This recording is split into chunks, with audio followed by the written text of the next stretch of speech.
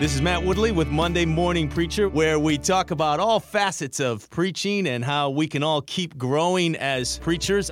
Check out Christianity Today's other podcast, The Calling, an interview show about the nature of church leadership and all the joys and struggles that come with that calling. Each episode features one Christian leader, one calling, and one honest conversation. I'm here today with our very special guest host, Daniel Fusco, and Daniel is the lead pastor of Crossroads Community Church, which has campuses in Vancouver, Washington, and Portland, Oregon. Not Oregon. And Daniel is married to his wife, Lynn. He has 3 children and a crazy dog. He lives in Southwest Washington. And Daniel, it's great to have you on our podcast today. Matt, great to be with you, bro. Daniel's written for us a lot. He's also the author of the book Upward, Inward, and Outward, a new book from Nav Press. Daniel, we like to start with our guest hosts by getting a little bit behind the scenes and just talking about their personal life a little bit. So when and how did you feel like God called you to be a preacher? Sure. So I didn't grow up in the church at all. I grew up in the Northeast, all kind of Italian, a non-Christian Catholic family. I became a kind of an agnostic in my early teens. I was pretty much a hedonist. At my end of my college career, I went to Rutgers University in New Jersey. Really started to struggle with questions of spirituality, ended up reading the Bible. It was the last spiritual book I wanted to read, and got radically saved. And so I was pursuing a career in music at the time. And as I started reading the Word, I got plugged into a great Bible teaching church, and God really did a work in my life. And so I really started to sense kind of what I would call now a holy dissatisfaction with the journey that my life was on. And I felt that God called me into the pastoral ministry. I had a lot of people saying, hey, you're going to make a great pastor. And I'm like, what are you talking about? I'm just a bass player. And God really just kind of invited me into it. And I always joke with people that I got in the side door of ministry and then they gave me a key. So now they're stuck with me.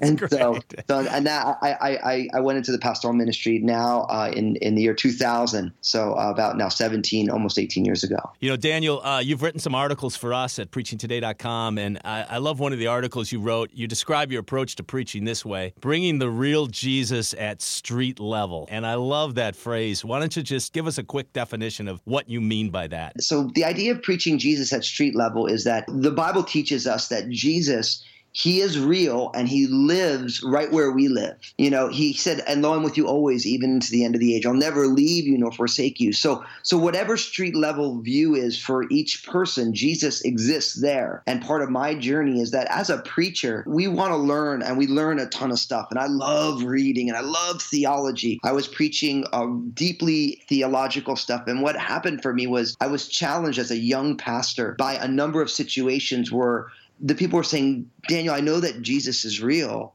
but like, what does it mean for me in my real life, right where I live, where I'm struggling with getting the laundry done or the bills and all that stuff? And so for me, I want to take really amazing theological, deep biblical concepts, and I want to put them in a way that the average person who maybe doesn't even read their Bible can understand. And so the idea of the real Jesus at street level, it's really tactile, very personal, and right where we live every day. I can so relate to that, coming out of seminary, knowing all my exegesis, knowing homiletics, knowing how to put a sermon together. My first church was in Barnum, Minnesota, and it's like none of the stuff I learned in seminary really applied. Can you remember any particular incident when that clicked for you in your life? At 24 years old, I stepped out to plant a church in my native state of New Jersey. I got saved at the end of college and didn't really know a lot of believers at all. And so it became a real big passion to go back there. Like I just started reading everything I could read, and I was kind of apprenticed for ministry from within it. I'm reading about homiletics and exegesis. And so very quickly, my sermons became not pastoral for God's glory and for the people, but it became an exercise in me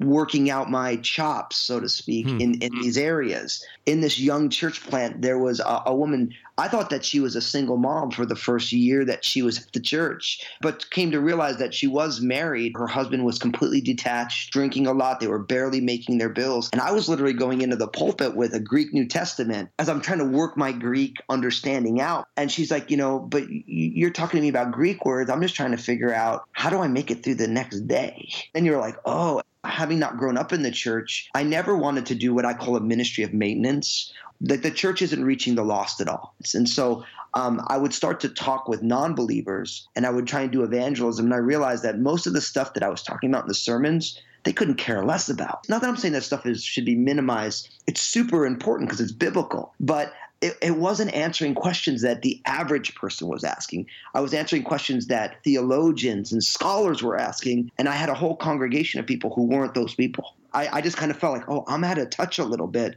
with where people are living, and is Jesus out of touch with where people are living? And that's like, well, no. He's intimately acquainted where people are living. The Word became flesh and dwelt among us. Like Jesus moved all the way into the neighborhood, as Eugene Peterson says in the message, that paraphrase of John chapter 1. And so I really started a journey to say, I want to preach really deep theology, but in a way that is actually scratching the itches of where people are living. Because if we don't scratch our itch, they're going to find somewhere else to get that itch scratched, and it won't be a biblical response most of the time. Yeah, that's great. I know for me, it's tempting to sound learned, like I'm smart, like I'm impressive. And I know I've read your stuff, so I know you are not saying skimp on exegesis. I know you're not saying that. You're a huge fan of exegesis. You call it Bible nerdland. Get into your Bible nerdland. Geek out over the Greek.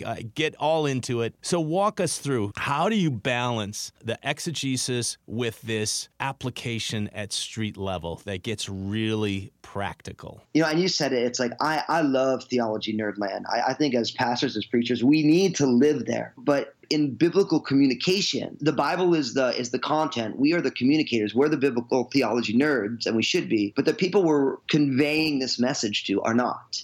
So there's nothing worse than us being theology nerds and none of it lands. So for me, on my end of things, I do very stringent biblical exegesis. I start all of my prep times with the text, outlining it, breaking it open. What's the big idea? What's the subordinate understanding? Map the whole thing out. And then I get all the way into theology nerdland, where I am doing word searches and I'm reading commentaries and I'm reading supplemental stuff. And I go totally crazy because I love that. And that's my job. Then I need to take these very deep, often sometimes convoluted things, and I need to say, now, how does an 85-year-old factory worker who's retired, who comes to Crossroads, how does he hear this, and what does this mean for his life, and what does it mean for a mom who literally is just trying to make it through every day because she's got 3 little kids at home? And how does this also minister to somebody who's a non-believer, who we're going to give an altar call at church? We want them to get saved that day. And how does it also minister to our founding pastor, Dr. Bill Ritchie, who's got a PhD, who founded Crossroads 40 years ago, has been in ministry for over 50 years, him and his wife, who are rock solid. I have all these different kind of groups of people who I'm trying to minister to. So I try and take time in the sermons. For some of you have been walking with Jesus for a long time,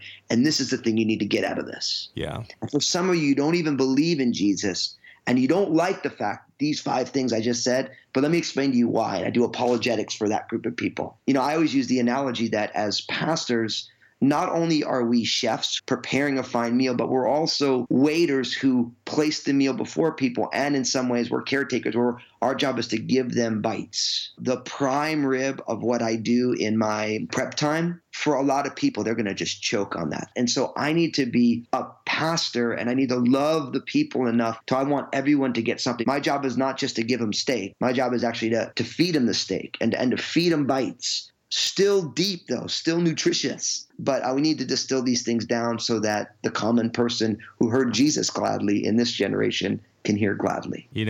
John Wesley, one of my heroes of the preaching realm, he talked about plain truth for plain people. And I know what you're not saying is dumb it down. You're not saying that. But the best writers, some of my favorite writers, whether it's science or psychology or theology, they have a gift for taking really complex stuff and making it really accessible.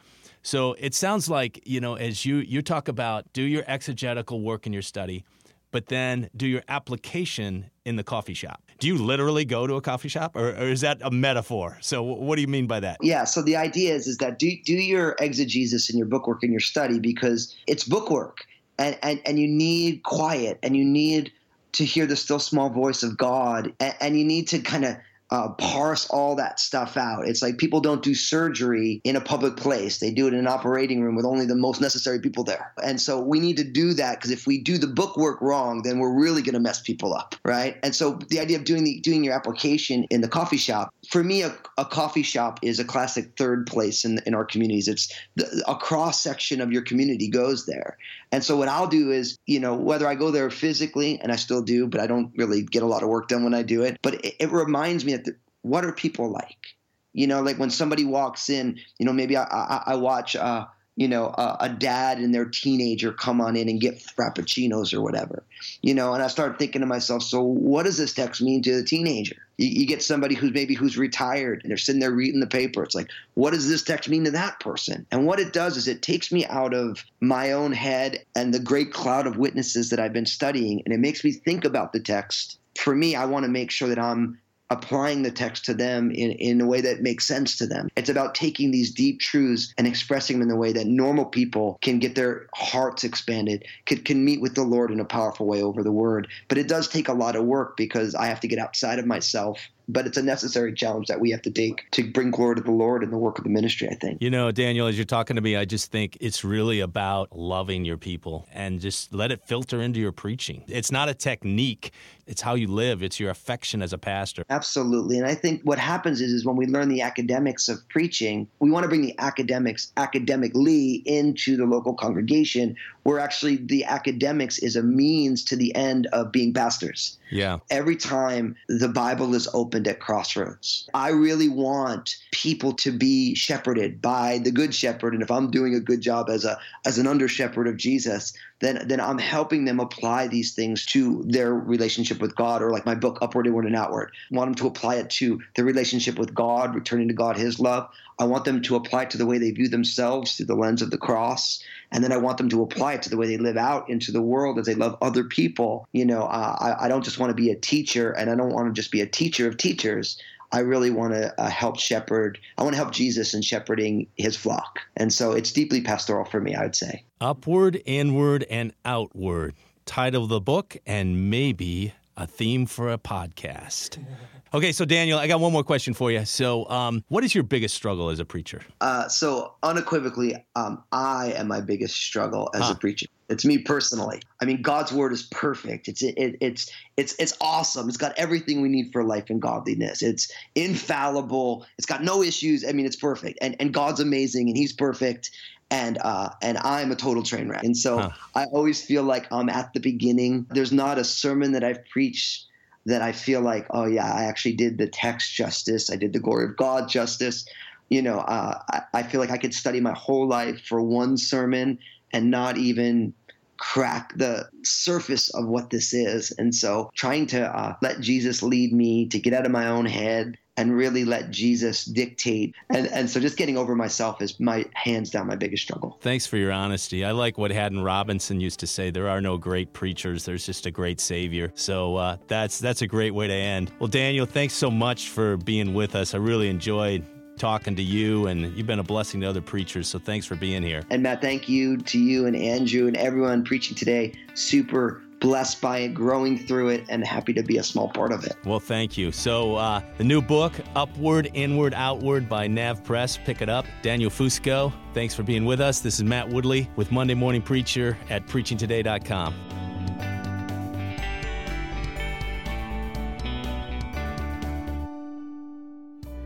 Monday Morning Preacher is a production of Christianity Today, which actually produces two other great podcasts.